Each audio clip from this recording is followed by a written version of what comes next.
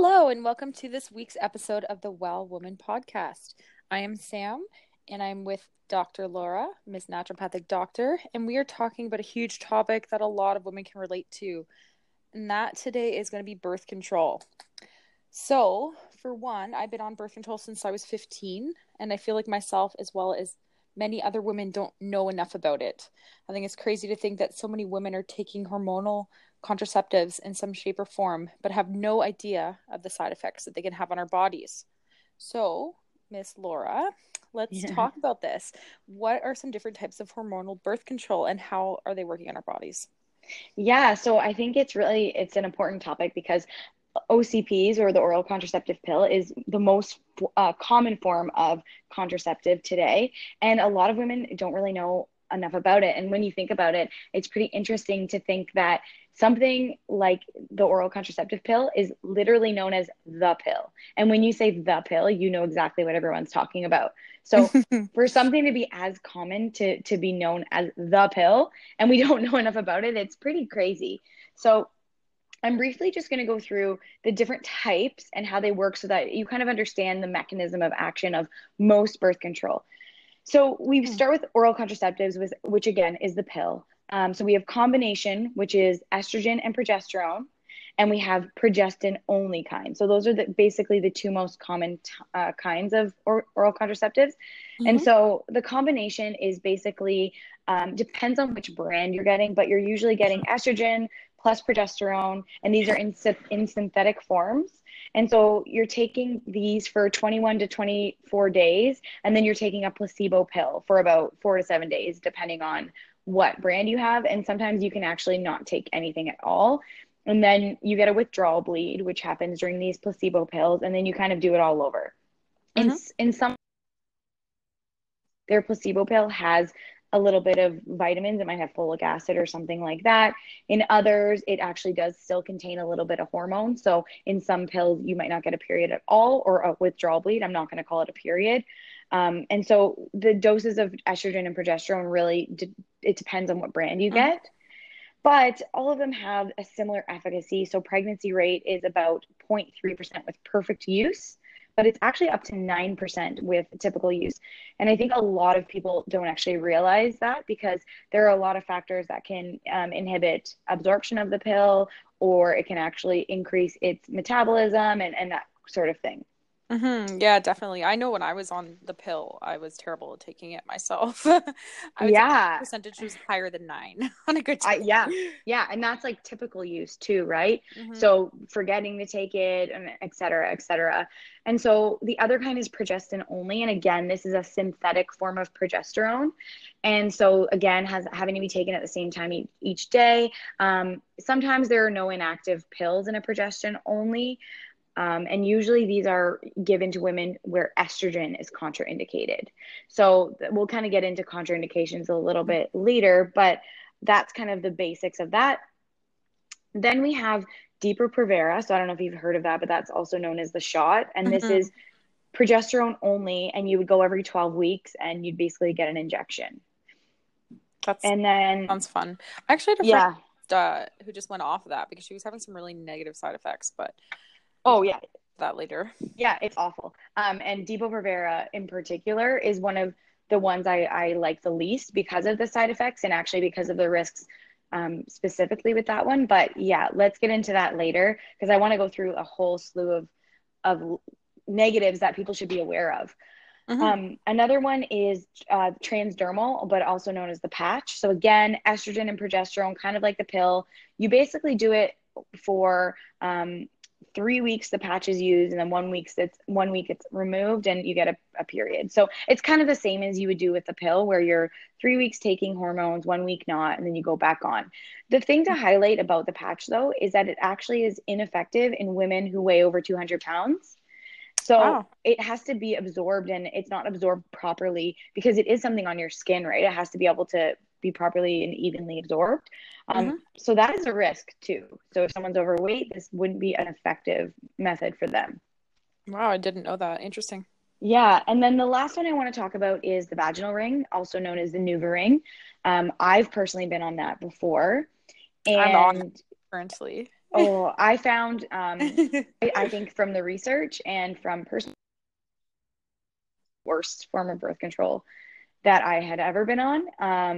And with respect to side effects, it's a little bit higher Hmm. on that scale. But basically, so it's kind of a flexible, it's almost like made of rubber, Hmm. basically. You insert it, it has the same hormones. And again, same as the patch, same as the pill. It's like 3 weeks on, 1 week off, and you have a withdrawal bleed. Hmm. So from a contraceptive standpoint, it is the same as any other hormonal birth control. So there's not really a risk of pregnancy per se in any of these. So that's really good. And so that's kind of just what they are. And then how they work, if you're looking at something like progestin only, so basically that's progestin only pills or the Depo-Provera Hmm. shot, they primarily work by thickening the cervical mucus. So they prevent sperm from passing through the cervical canal to fertilize an egg. And in some instances, they can actually also suppress ovulation, and that actually helps as well.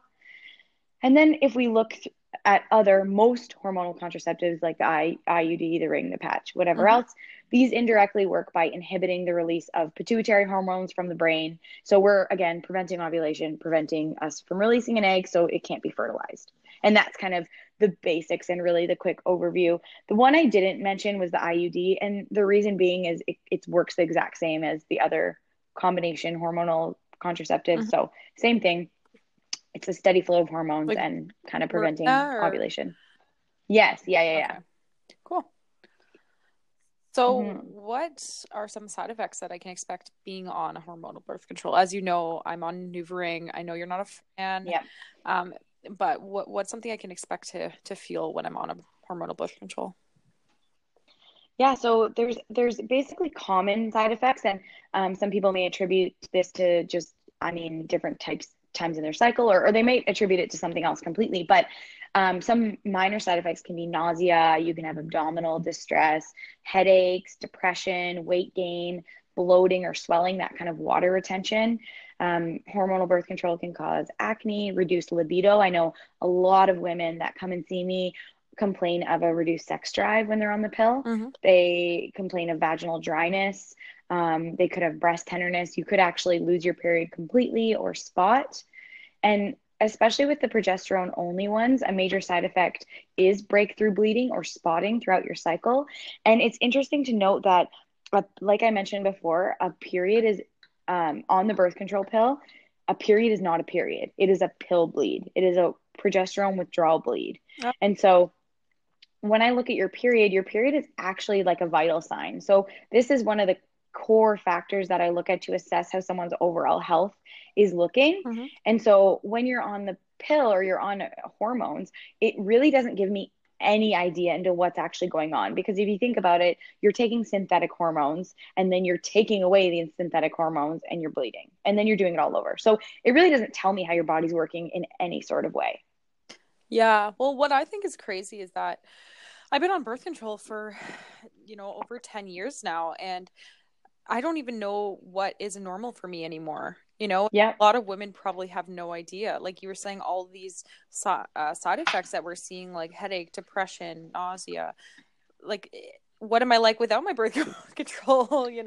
I know. It's And see, scary. that's the thing though. And so for me personally, I've been through kind of my own story when it comes to birth control. And I was on the pill for years and years and years. I was put on initially because I had acne at 13 and my doctor was like, "Okay, here's the pill."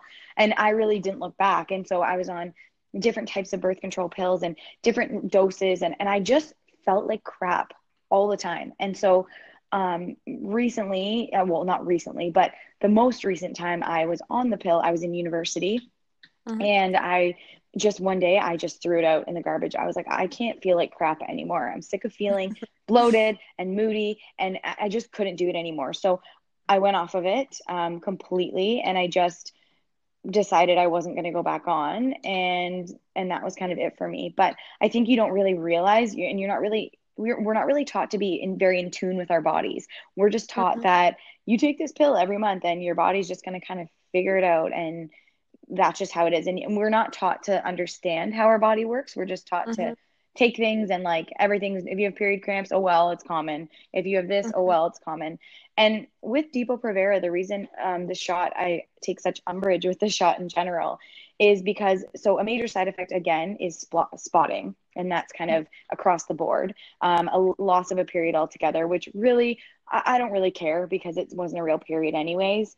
But the problem I have with Depo-Provera is that it's actually been associated with bone loss.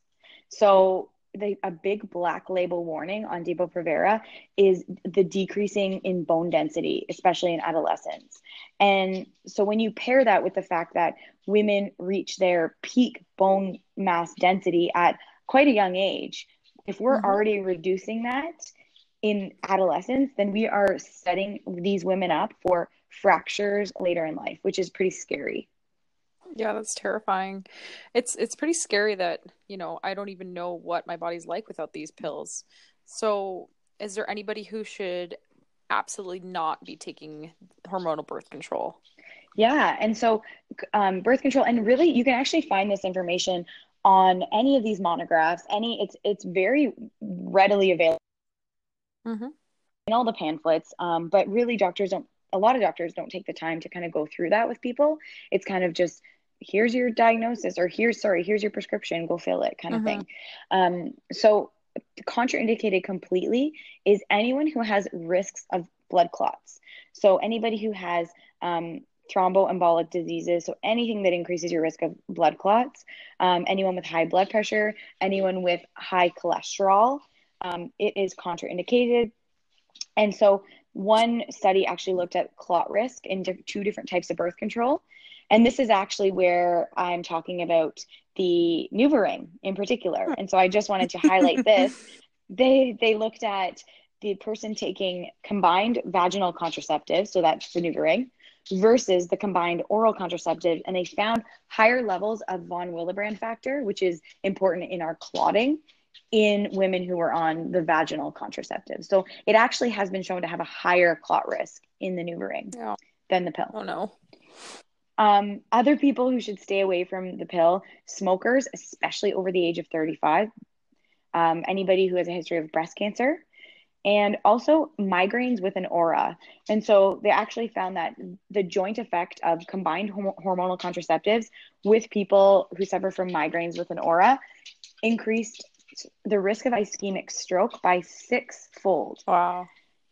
Another study showed a 2 to 4-fold increase of stroke risk among women with migraines who used combined hormonal contraceptives versus non users. So that wasn't with an aura. That was just migraines in general. So in my opinion, I would say if you suffer from migraines, I wouldn't even risk it. Hmm.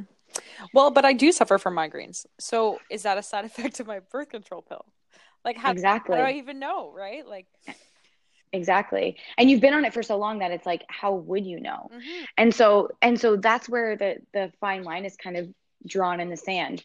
And so I found it really interesting looking at all of these contraindications. And so they did a study, and they found that there was actually a high rate of people using hormonal contraceptives who had a major contraindication to their use. So in this study, they found 39.2% of users who were on hormones actually had a straight up contraindication to using it. So And what does so that mean really?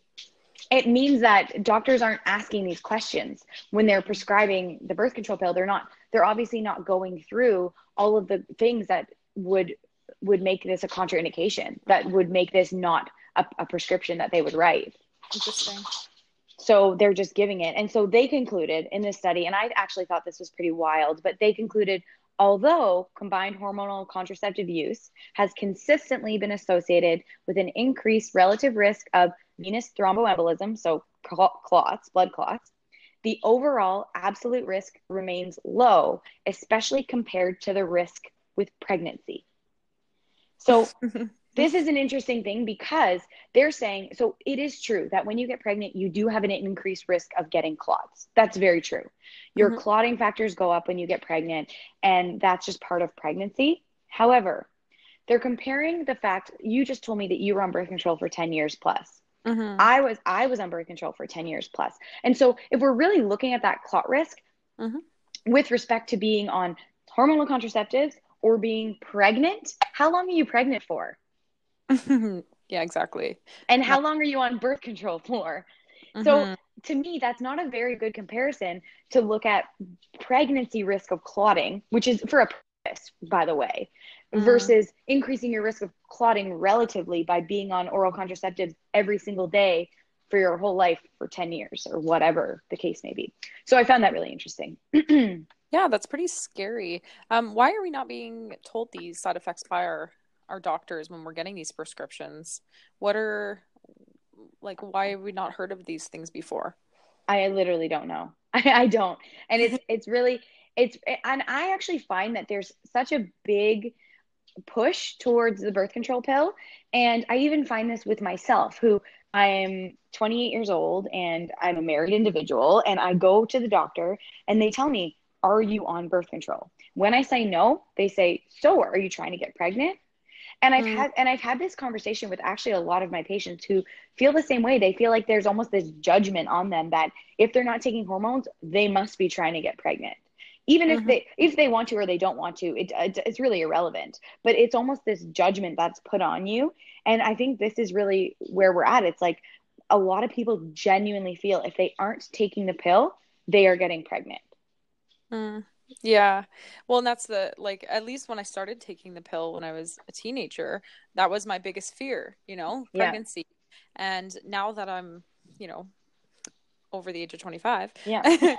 um, it's my priorities have changed. It wouldn't be the end of the world. It's not that I want to be pregnant right now, but maybe we should be moving towards getting off the birth control pill when it's not as big of a Yeah. worry for us to be pregnant, perhaps. This could be something that could be debated. But what other hormones does the pill impact? What should we be seeing there?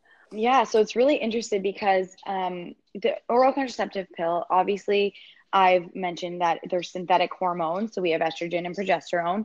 And Mm-hmm. so the birth control pill actually has these synthetic hormones, and they've actually been found to bind to the same receptors that our androgens bind to. So that's like our testosterone, our male hormones that we need. And Mm-hmm. so when we bind those receptors, that actually can reduce the effect that our testosterone that we genuinely need can have. And on top of that, the birth control pill can actually decrease our free and total testosterone levels. And so I mentioned the pill reducing our libido. Well, Mm-hmm. that's a huge testosterone plays a huge role in increasing our sex drive and maintaining our sex drive.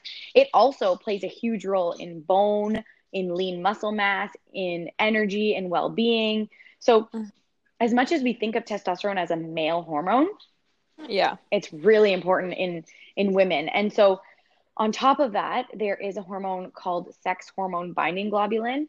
And so this is basically a hormone that kind of floats around. It attaches to mainly estrogen and testosterone in our Mm-hmm. blood. And so what it does is it keeps our hormones not available to use. And so that's a good thing when we're trying to modulate all the hormones in our body and making sure we're not having too much and too little and that sort of thing. It basically releases our hormones when we need them from its grip. And so with the oral contraceptive pill, not only has it been shown to reduce testosterone levels, but also increase sex hormone binding globulin. And what that means is we're going to hold a lot more of those hormones hostage. Mm-hmm. So as a result, when you look at it in the big picture, we have less testosterone and we're holding more of it. So that means we can use a lot less of it. Oh. And when I mentioned the oral contraceptive pill, I mean any hormonal birth control. I'm not just talking about the Mm-hmm. pill exclusively. And Yeah. the other thing that it can do is actually increase our cortisol levels. So cortisol is our stress hormone. And Mm-hmm. so this is going to be increased when we use the birth control pill, but also when we're stressed. So the cortisol can have many impacts on our body. And so too much cortisol can increase inflammation. It increases our flight or fight response. So we're not able to rest and digest. So it's going to impact that function. It induces the breakdown of muscle. It increases the blood sugar levels because basically when we're in a stressful situation and we're in that fight or flight, we're ready to run and our body basically breaks down all our resources to let us get ready to go. and Mhm. it increases our blood pressure. And so when we look at it from another standpoint, our stress response is regulated with what's called our HPA axis. So this is our hypothalamic pituitary adrenal axis. And what this is it basically tightly regulates the body's action so that we're able to respond to stressful situations and then return back to our normal state. So this is our like running from a bear, fight or flight. Like we're stressed, then we're fine. This is our HPA axis. And so the birth control pill has also been shown to disrupt that HPA axis. And so disruption of this system can lead to mood disorders. And this is where we see this like anxiety and depression type of picture.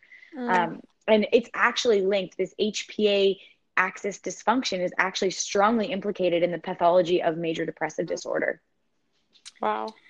And so the last things I wanted to mention, and this is really actually relevant to if someone who has PCOS, so polycystic ovarian syndrome, the root cause of PCOS, for those who do not know, is basically an insulin dysregulation. So basically our blood sugar is off.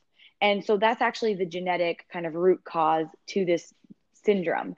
And the birth control pill has actually been shown to decrease our insulin sensitivity. And so what that means is when our insulin sensitivity is decreased, we end up having what's called insulin resistance. And this is the same type of picture we see in diabetics. Interesting. So people with PCOS are given the birth control pill as a fix when really it's just worsening the root cause. Yeah, that's crazy. There's so many side effects. I had no idea about any of these. And honestly, I once had a birth control pill that I was taking, and I can truly say that it made my mood like insane. Like Yeah. I went from a normal person where I would be sitting there smiling and laughing to full blown in tears within minutes. Yeah. And like no rhyme or reason. And I remember once lying in bed and just thinking like about to cry for some reason, thinking I really need to get a different pill. Like this one's really not working for me. Rather than thinking, oh, maybe I should get off the pill. Yeah. But my first thought was I need a different pill because this one has too many hormones or whatnot. Yeah. So, what other research do we know about the pill?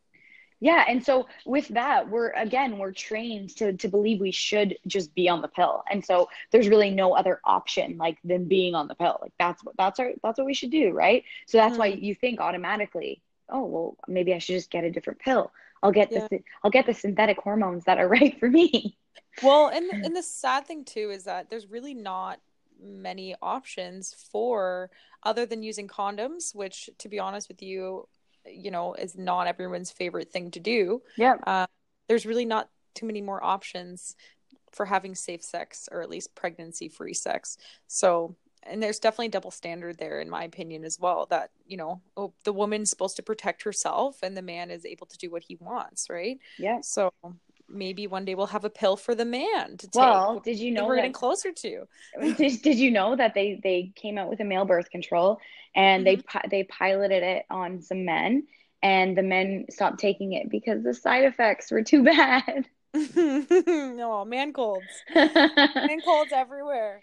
And the thing is, and again, I think we're missing this key education piece with the fact that there is a lot of ways and condom free at that if you're obviously looking at it from a not an STI type of perspective, but just looking at it from a pregnancy prevention type of perspective, there is a lot of ways that you can actually understand and monitor your body. And it's really, really easy to not get pregnant. It really is. There are only a few days in the month that you actually can get pregnant. And I think a lot of people don't realize that. And a lot of people don't know enough. The amount of times I have conversations with people, just teaching them on how to properly track their cycle and understand when they ovulate, if they ovulate, what ovulation is, and what that means with respect to getting pregnant. I think it is a huge, huge like gap in the education that we receive. So I'd be really interested in learning that as well. And I think I'm sure you probably know, there's apps that track it for you. Mm-hmm. So like you really don't even have to do legwork. You just punch in some dates and then, and so iPhone does the work for you. Yeah. And so going back to that, there are tons of apps I really like Kindara. There's one called Flow that's really good as well.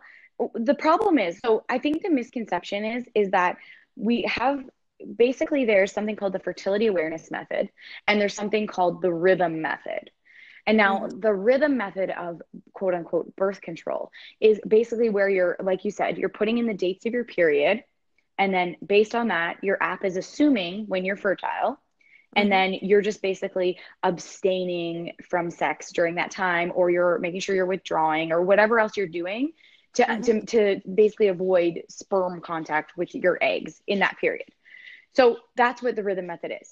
And now the problem with that is that not everybody, number one, not everybody has a 28-day cycle. Mm-hmm. And so for anyone who doesn't know, 28-day cycle is basically day one is when you start bleeding. Day one is when you start bleeding again. So that's how you track your how many days your cycle is. It's day one you start your period, and then until you get your period again, you're counting up the days. Yeah. So normal, quote unquote, is between 28 and 34 days. So you can fall anywhere between there and still be within Mm-hmm. normal. Now, what we're assuming and what should happen is on a perfect 28-day cycle, you should be ovulating around day 14 because halfway through the cycle, you let out an egg. And now the first half of the cycle, your body's focused on building up a lining. And then you let out this egg. And then the second half of the cycle, your body is now maintaining that. It's you're predominantly have progesterone, which is like a progest hormone. So we're supporting a pregnancy if there is one. Mm-hmm. So if you aren't ovulating at day 14, say you ovulate day 16, day 17. Now, Yeah. what happens is after you let out your egg and after you've ovulated, you can't get pregnant. But Mm. if you're inaccurately predicting when you're ovulating, yeah, you can get pregnant. But like, are So you saying you can't get pregnant, like 0% chance, or is there still a little bit of a chance when? when you have already let that egg out? No. When you've already ovulated, you can't get pregnant. And you can't get pregnant at the beginning of the month. However, there are stipulations because what happens is if you are not withdrawing, if you're ejaculating inside the vaginal canal, the Mm-hmm. sperm can live for a number of days. So Mm. the problem is if you, let's say you're ovulating day 14 and then day 11, you have intercourse and there's sperm there and they kind of hang out there and they're waiting for an egg and they stay that long, then Mm-hmm. yes, there is a possibility. So you can withdraw the majority of the month and there really are not a ton of repercussions. Mm-hmm. The other thing is looking at we have cervical discharge the entire month for people who don't realize if you're on the pill you're likely not ovulating. So Mm-hmm. if you're not ovulating and you haven't been ovulating for 10 years you really probably don't know what it's like to ovulate. But if you go off of the pill and you're really just kind of keeping track of your body, there's a few things you can do. You can take your temperature, and what'll happen is you'll notice a small spike in temperature after you've ovulated. So looking at your temperature isn't really giving us that much information like it's retrospective information. Mm-hmm. So if you're using it month one to try to not get pregnant, it's not a good idea because you like too late, you already ovulated. So so it's kind of not really helpful, but it's good to give you an average of what's going on over, let's say, 3 months period of time. Mm-hmm. So basically, when you're looking at that, you can take your temperature, you can look at your cervical discharge, which is going to change throughout the month. So what you're looking for is that egg white type discharge. And so it Mm-hmm. really does look like it looks like raw egg white is what the discharge is. And that's your fertile mucus. So if you're pairing it with taking your temperature and you see that your temperature spiked around day 15, let's say, Mm-hmm. and you have cervical mucus and the egg white cervical mucus, and it is around day 14, 15, 16 of your cycle, then yes, you've probably ovulated. But some women who have someone like PCOS, polycystic ovarian syndrome, may not ovulate every month and may actually ovulate at random times. So Mm. those are the times where your app is not going to be helpful. So you Yeah. really do need to understand your body. And there's a lot of different ways to start understanding, number one, if you ovulate, and number two, when you ovulate. And it's not only important for wanting to get pregnant or avoid pregnancy, but it's also extremely important to understanding your hormone imbalances because a lot of hormonal imbalances can give you symptoms like depression, low mood, weight gain, all of these sorts of things, anxiety, spotting during your periods, period cramps, that sort of thing. So it's Mm-hmm. really important to know, like, when are you ovulating? How long is the first half of your cycle? And how long is the second half of your cycle? Okay. Wow. And so other, like when I'm also looking at the birth control pill, I'm looking at what it depletes too. A lot of people don't realize you can just go on the internet and Google this. The birth control itself depletes magnesium, folic acid, B vitamins, vitamin C, zinc, and vitamin A, to name a few. And how does it do that? You know what? I don't really know the mechanism of action. I don't know if it's maybe through metabolizing it. I know B vitamins are required in metabolizing hormones. Mm-hmm. So it could be that it's depleting it through that mechanism. Mm-hmm. The other ones I don't really know. Sometimes the medications use these things, sometimes they make your body excrete them more. But the birth control pill actually depletes these things. And the reason I highlight it is because, first of all, we're depleting our nutrients, Mm-hmm. and nobody really knows that. Second of all, one thing that we're depleting is folic acid, and that's really important to preventing neural tube defects in babies. So if we're depleting that, think about all the people that actually get pregnant while on the pill. Oh, wow. That's a good point. And so that's why I mentioned some birth control pills actually during their placebo time actually add in a folic acid Mm. just in case. But I mean, I that's was not in wondering every why they said pill. that. That makes Hmm. sense now. I was Hmm. like, folic acid, like they're not trying to get pregnant. It's the opposite. Yeah. So, and because it depletes it, right? And if you were to get pregnant, you could be in a state of depleted Mm, folic acid and you could actually be in trouble. that's And sad. the other thing is, B vitamins are also important to um, brain health, neurological function. So, Mm, think about that paired with the already increased risk of anxiety and depression. It's that's huge. true. Yeah, that's crazy. And so, some other things I thought were really, really interesting. So, I mentioned depressed mood and anxiety and that sort of thing. And they found in this research I looked at that hormonal birth control use has been associated with a small but statistically significant mood side effects during that intermenstrual phase. So, that PMS we talk about, Mm-hmm. um, it has been associated or connected to the birth control pill. Wow. And women with ongoing or previous mental health issues actually had an increased risk of more mental health issues or worsened mental health issues when they went on OCP, or the oral contraceptive pill.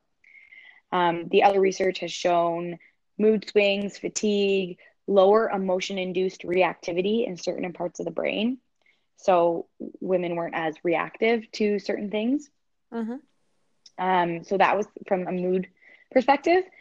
And then looking at it from different research, I actually found it really interesting. They looked at 12 different studies. There was over 300,000 participants, and there was a significant association between oral contraceptives and the risk of ulcerative colitis, which is inflammatory bowel disease.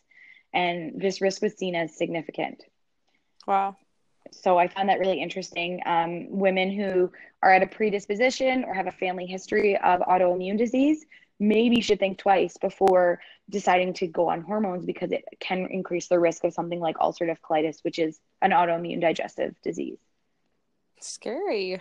Yeah, and the fact that digestion is very, very interrelated to hormone balance. So hormones are processed through the bowel and through the liver. So if our if one system isn't working well, then we're not getting rid of our hormones or processing like we should.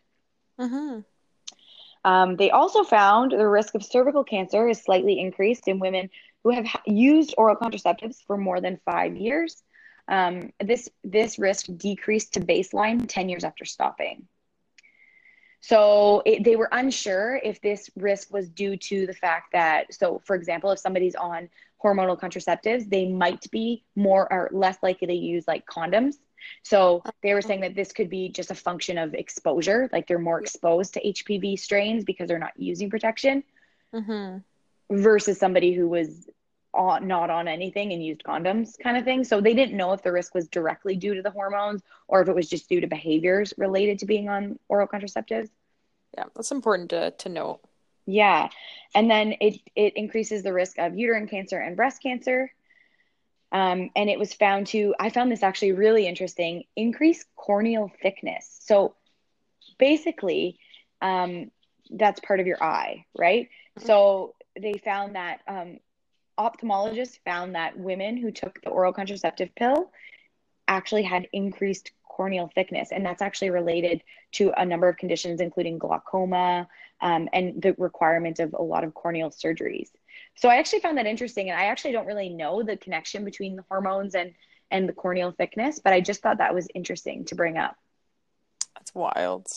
Yeah. Yeah.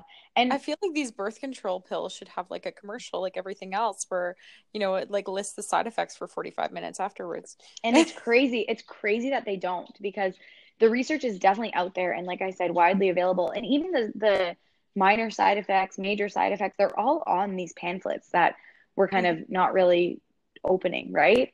Mhm. And I mean, it's not really our fault if we're being put on something at the age of 13. We're really just trusting that the healthcare provider is doing everything they can to do the right thing for our health. And you know what? They very might well be doing what's best for us in what they Mhm. know, because Exactly. If you want to unfortunately, be 13 and prevent pregnancy, like maybe that's that is a very effective way of yes, doing so. If absolutely. that's And your priority in treating or preventing pregnancy, then that's what you got to do. But like I said, for maybe somebody like myself who like that isn't my priority number one anymore, it might be interesting to try to go off of it.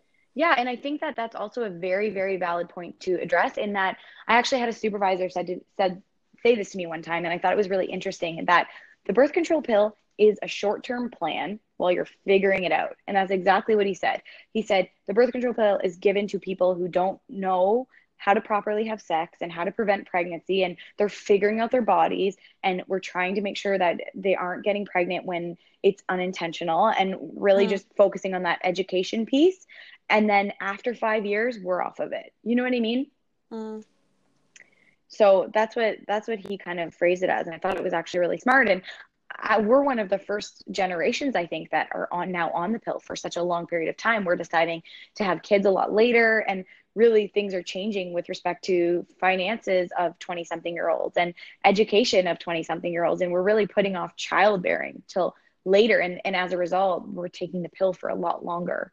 mhm. Yeah, definitely. Like if you, I'm gonna be 30 in a few years, and that's when I'm kind of planning on having kids, and Yeah. that's not the norm, or wasn't the norm in the past, right? So, No, exactly. And then another thing I found was interesting is, especially with when I was on the new ring, I actually had yeast infections all the time, and mhm. I was told time and time again that it was not because of my birth control. It had nothing to do with it. It was not a thing. So I actually, well, I mean, as I soon as remember I, this point of your life. yeah, and as literally as soon as I went off of it, have not had one since. It's been, how many years has it been? It's Six, crazy. 6 years. 6 years I've been off of it. Yeah, and I had one every single month for the 2 years that I was on the new ring. So Hmm. tell me it's not related. I don't know, but I I did a little research on this, because some women actually are prone to this Hmm. and get yeast infections, and they're wondering, is it because of the pill? And I actually found a study that said yes, it actually is. And they actually found that, so looking at the microbiome, this is our good and bad bacteria, Hmm. and the vagina has its own set of microbiome. And they found that, looking at women, so they looked at women on the hormonal IUD, and they found that long term the vaginal microbiome had changed in women who were on the IUD. And they also found it that candida actually increased significantly in women who were on the IUD long term versus prior to insertion. And Candida is bacteria? Sorry, yeast infection. So candida is Oh, actually a yeast. Yeah. okay. So the overgrowth of candida is a yeast infection. So they actually found that this, it's actually a fungus. So this yeast was actually overgrown in women who had an IUD for a long period of time. Well, it's Yeah. thing crazy, crazy. Hmm. So I remember when I was on the pill, a huge thing was that if you were on antibiotics at the same time, it would contradict the pill's efficacy. Is that true or Yeah. false? Yeah, it's true. And actually, the pill can be impacted by a number of things. I mentioned digestion before. So if say you're having poor digestion, and you're having diarrhea, or you're puking, or anything else, you're not absorbing that pill. So your birth control is not going to be effective.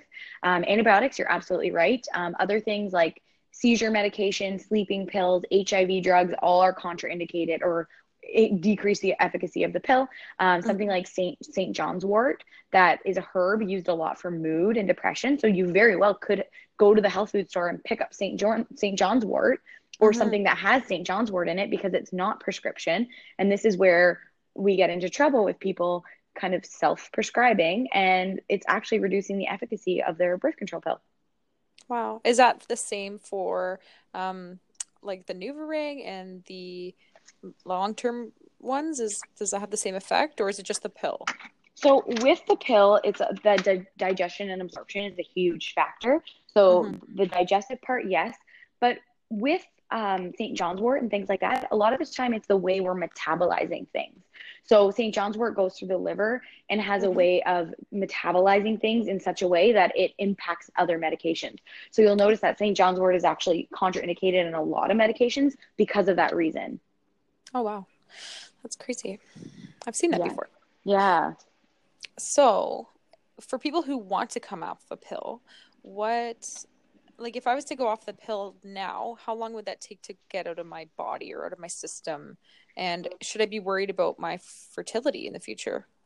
Yeah, and I think that's an interesting question because the good news is there's actually, I don't know if it's good or bad, but there's actually not a ton of research that indicates that it will impact your fertility. The birth control bill came out actually in the 1950s. And so when we look at between the 50s and the 70s, we were already talking about this. The average age at first marriage for women was 23 years or younger. So that was pretty young. And by 2010, the average age of mothers at childbirth, taking into account all births, had risen to over 30. So we've significantly increased the time in which we're having kids. And Mm-hmm. so the return of fertility has been looked at different times. There can be a delay of 1 to 2 months in return of fertility, but within a few months, it's been shown that conception rates are similar to those of women who weren't on hormones at all. So basically, there's the research doesn't suggest that it impacts your fertility, and there doesn't seem to appear to be any clinically significant delay in return to fertility. But again, there's no large studies and there's no really, really long-term studies. So what I look at are a few different things. So I mentioned that now the age of childbearing is later in life, and the age of marriage is later in life. So therefore, that comes with the age of childbearing. So it is a matter of, we know that as women age, it's harder to get pregnant anyways. Mm-hmm.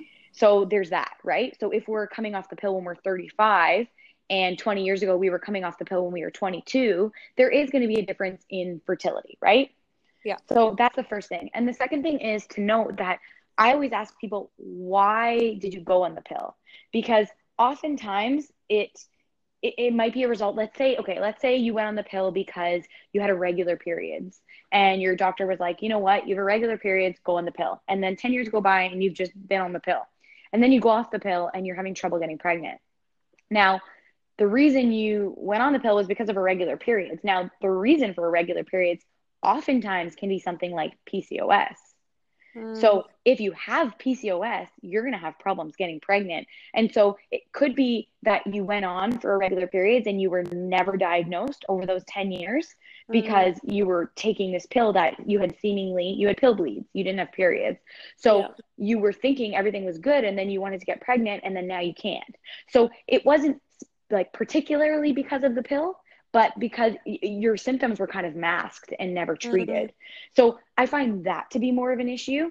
And with the pill itself, well, we've seen all the other side effects, and we're giving ourselves synthetic hormones for a number of years. And so we have to see how quickly and easily our body can, quote unquote, bounce back from that. So I find that when women go off the pill, your body's actually learning to ovulate again because it shuts off our ovulation pretty much. We're in a state of almost mimicking pregnancy, so we don't let out another egg. And Mm-hmm. so our body doesn't know how to ovulate. And if that's been going on for 10 years, your ovaries can actually start to atrophy. So that's actually pretty scary. So I find that some people have no issues. Some people can go off the pill and get pregnant the first month. Other Mm-hmm. people, it could be because of a pre-existing imbalance. It could be because the pill impacted them more. It's really hard to say because we don't have enough long-term studies. But Yeah. I do say that I go with the watch and wait approach. So if somebody goes off the pill, I might start to support deficiencies. So, like I mentioned, all of those things that are depleted from the pill, I would Mm-hmm. start by kind of supporting it in that way. And then from there, we just say, I usually wait 3 months and say, okay, what's your period look like this month? Some people don't get a period for 3 months. Other people will resume right away and get a period the first month. Other people will get a period for 3 months. And then after that, they don't get a period for like 60 days. So it really depends on what your situation was before and how your body tolerated it and what else might be going on. And I think those factors are going to be huge in figuring out what else is going on and what's going to happen with respect to how easy or how difficult it's going to be to get pregnant.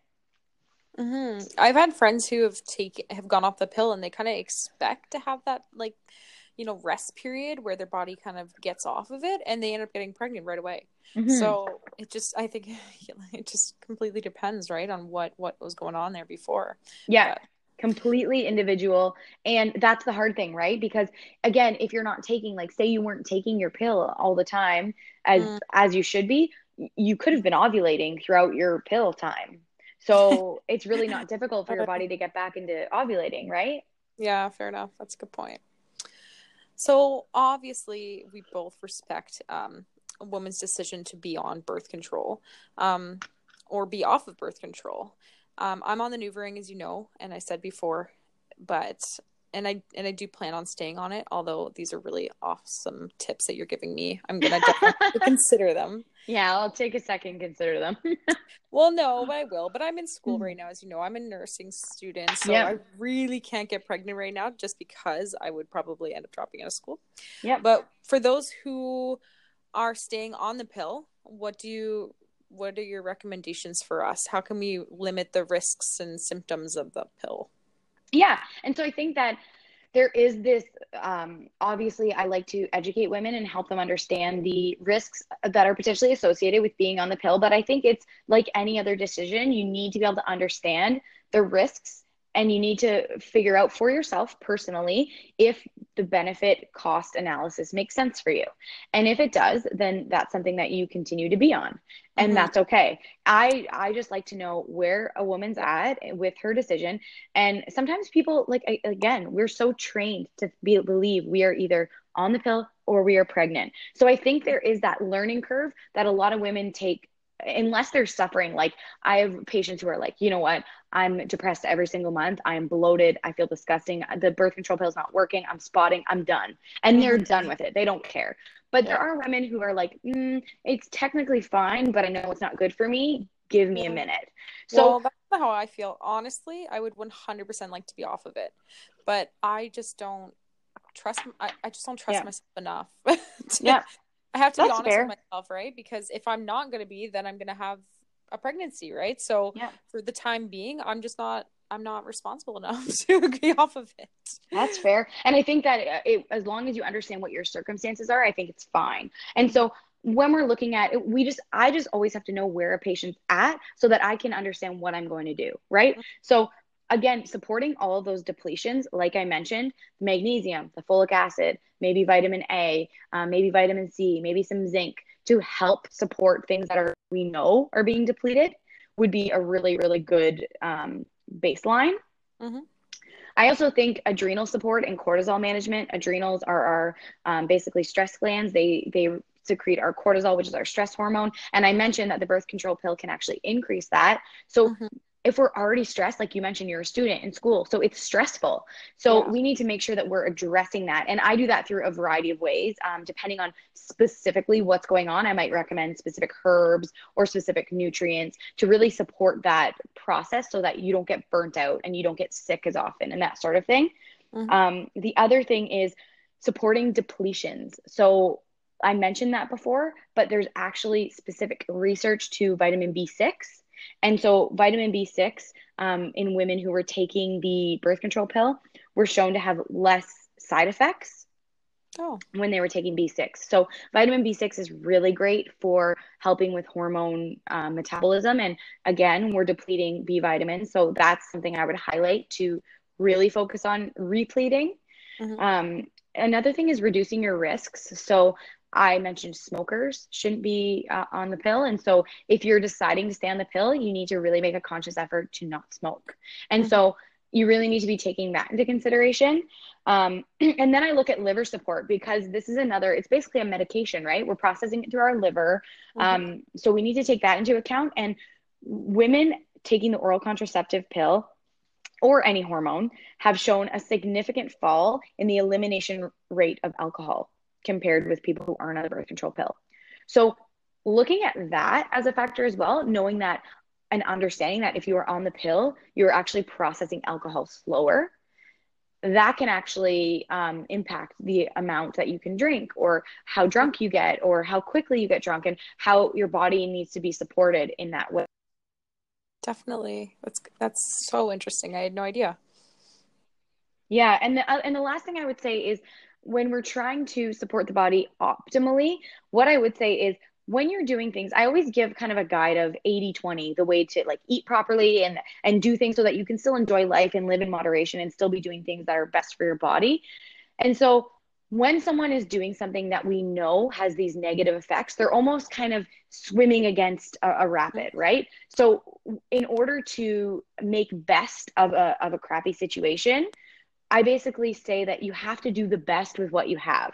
So that would mean that you're making sacrifices in having that 80-20 leniency in your diet if you're on the pill, because we know it impacts your hormones. We know it impacts your liver. We know it impacts your gut bacteria and vaginal bacteria through the increase of yeast Mm-hmm. infections. So if we already know that, we need to be making sure we have a clean diet. So we're not adding in processed foods and other more chemicals for our body to have to process, right? Sorry, my dog's pretty at it. You're, Um, yeah, your dog sounds mad. he's not happy about this birth control situation. He's like, get off of it. Get off it, mom. Well, yeah, sorry, sorry to interrupt you there. But That's okay. I totally agree with you. Like I said, I really wish I could. It's not that I couldn't. I guess I could, but I do think that is something I'm gonna have to consider this year and definitely going forward. So thank you again for taking the time, Laura, to talk about this with us and cover this topic of birth control. If you guys have any questions or have any concerns, make sure you let us know and make sure to talk to professionals such as Dr. Laura here if you have any questions about birth control. Yeah, absolutely. And make sure that you subscribe and rate and review to our podcast so we can continue to deliver these episodes. And if you have any questions, you can send them to Laura at laurapiper.com. Thanks, guys. Thanks. Bye. Bye.